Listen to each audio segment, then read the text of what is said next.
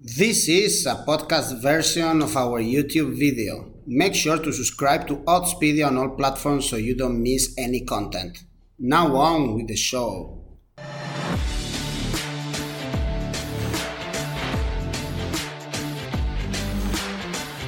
Hello and welcome to Odds on Euro. Let's analyze Belgium, Portugal. What a game in Sevilla with Álvaro Romeo, Dani Fisichella, and of course with you. Leave a comment below in the comment section and remember you will have the chance to win a £10 free bet with Novibet. And if you enjoy our videos, press the like button, subscribe to our channel and click on the bell to get all the notifications. And now let's go on with the show. We have one of the most exciting games in the last 16 round for sure. Belgium, Portugal to be played in Sevilla in the Cartuja Stadium, not Olímpico because that stadium has never been Olympic. How are you, Álvaro? How are you, Dani? All Very good. well, man. Looking forward to it. That's the game of the round, I think, alongside England, Germany, of course. But that's the one. Okay. I was gonna ask you more even than England, Germany. Well, these two they will be really good for sure.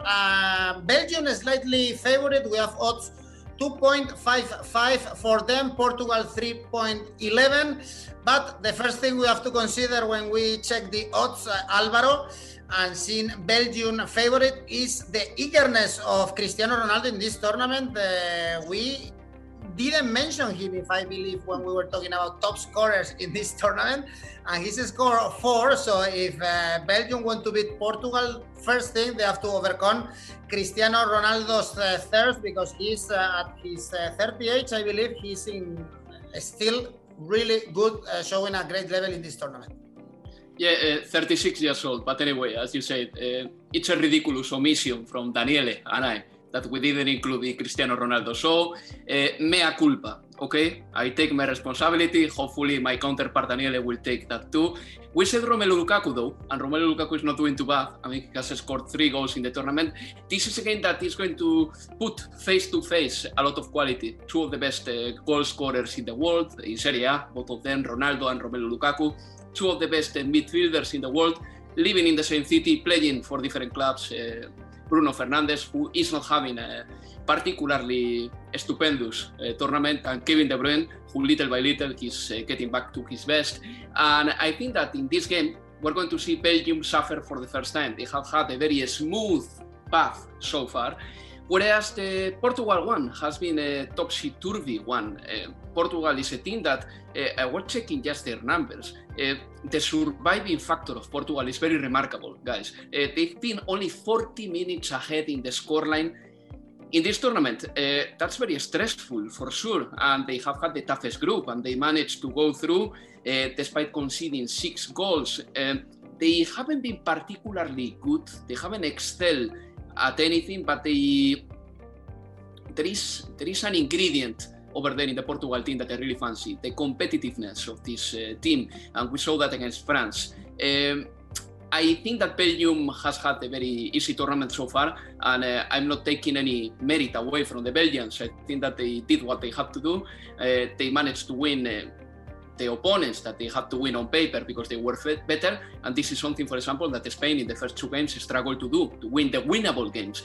So there are few things that few takeaways that are very interesting from the Belgians. The fact that Romelu Lukaku is scoring, yes. The fact that the defense, even though we know that it can be a leaky one, they have been okay so far. And then Yannick Carrasco or Torgan Hazard, those are players who are excelling too in this tournament. So, you know, there are many positives to take from Roberto Martinez's men. I think that the high temperatures can play a part here in Sevilla. Saturday night is expected to be 30 degrees, but both teams will have to get used to it ASAP, and the good thing is that there are 5 substitutions. Look, when it comes to the odds, I think that what happened in the group stage doesn't count anymore. I think that these teams are capable of capitalizing their chances, and I do believe that Portugal has more mental resilience. So I could go for both teams to score, but as our good friend Radek says, this is not a great thing to do, because normally the both teams to score is a combination. It depends on 2 teams doing well.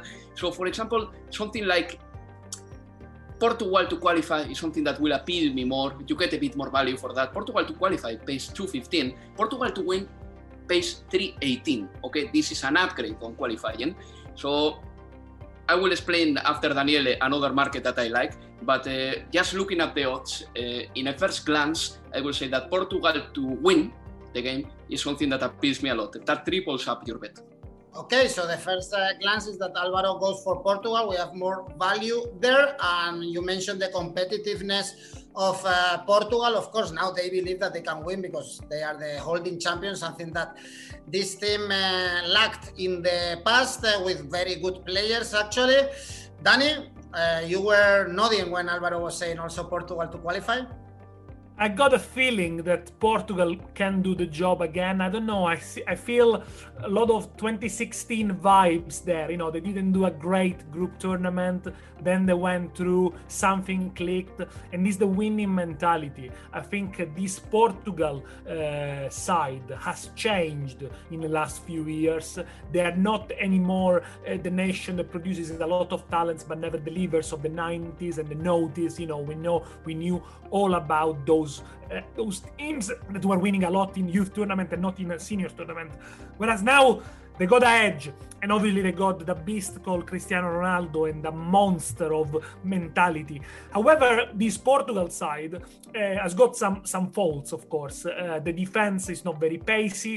The fullbacks, in reality, in their own clubs, both Semedo and Guerreiro, they are more wing backs than fullbacks. They play much higher at the pitch, and now they are asked to play a more defensive role, and sometimes they can get caught, as Germany did in the 4-2 wins with the two wing backs. And also, you know, the midfield of Portugal, there are a bit of doubts. Who's going to play? Is Danilo and William Carvalho again? They're very solid, but they're not the most creative duo. However, that could allow the fullbacks to push on. Or is Fernando Santos going to rely again on Renato Sanchez, who, by the way, was outstanding against France, and Moutinho also had a very good game. So I think there is some choices there whether Portugal wants to go toe-to-toe in midfield with the Belgian. The thing with Portugal is they don't need to play well to score you a goal. Whereas other teams, they need to be at the top of the games to score you a couple of goals. Whereas Portugal, they don't seem to need that. For Belgium, it's more about getting everyone fit, getting everyone at their best level, which they are slowly doing it. Kevin De Bruyne, he's gone from zero, not playing at all, to coming on into Denmark, being influential, and then starting a Finland best player on the pitch. Lukaku is in form. Even Eden Hazard is starting to clicking again, although it's not the Hazard we used to see a few years ago. The problem with Belgium is, it's a very solid formation. We all know it's a 3-4-3. We can tell it by memory. It's basically the same formation they had in Russia 3 years ago. The defense is the lagging point. So it's very important for them whether Witsel is playing. If Witsel is playing, having the extra man in midfield with Witsel sitting deep, that could allow them again to exploit the wide areas. In terms of bet here, Portugal to qualify, I do agree with Alvaro because there is some value there. But let's go for the goal market. I think these are powerhouses in terms of strikers. Over 2.5 goals, 220. Actually, well, that leads us. Of course, you mentioned, Alvaro, that Portugal and Belgium, they didn't have to manage difficult situations, but they gave a goal to Denmark, actually, and they had to come back at the Parken Stadium, showing also, especially in the defense, a little bit of nervous. They were not that good. But in the midfield, of course, they are really good with creativity. And Portugal also, they've conceded a lot of goals with Germany too, with France. Even Hungary scored a goal, although it was in offside. That's why having Cristiano Ronaldo, Lukaku, everyone there, I think is also a very good value going for the over market, for the goals market. Yeah, I tend to agree with that as well. I think that could happen too. One more thing about the Belgians though. I was checking the stats that UEFA puts at our disposal, and I've seen that they have done very few attacking sequences in comparison to some other teams. And I don't know if this is down to the fact that they are a little bit complacent when they have the ball, or maybe that they have managed to score early in the games, and therefore they haven't needed to be particularly cannibalistic when they had the possession. So it's difficult for me to say. I don't know if there is a little bit of complacency in the Belgian side, not because they are lazy or anything like that, but because they have had an easy one, and now suddenly they are going to face probably one of the most tough opponents in the world. And passing from that kind of mild temperatures to the most torrid time that a team can give you against the toughest opponents in the world, against players like Cristiano Ronaldo or Bruno Fernandes or Renato Sanchez, who is taking on players very well, Pepe, competitive man all around the pitch. Maybe that's a little bit of a shocker for Belgium, because they have had an easy one so far, and suddenly they are facing a very tough one. So this is the reason why I think that Portugal must have the upper hand for this game. And there is a market that I haven't flagged before, and I kept it for the end, because Edu, that I like to keep the surprises for the end. The Asian handicap -1 for Portugal. You may say, oh yeah, Alvaro is crazy, blah, blah, blah, what is he talking about? But, if Portugal wins 2-0 this game, you are getting 6.25. Is that too crazy to think? No, maybe, I don't know. No, really. I mean, I have seen more adventurous bets. I have seen more speculative bets than this one. I mean, basically you put a unit and you can get 6 out of it. And it's not crazy to think that Portugal can win 2-0 or 3-1. But I think you are guys probably not giving many chances to Belgium.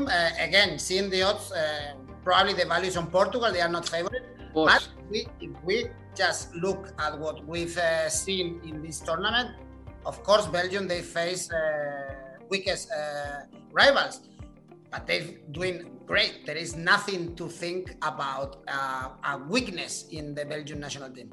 We also have to say Belgium are the FIFA ranked first in the world for how I mean, some people say it doesn't count, but they are the top team in the world. They won 8 of the last 9 competitive games.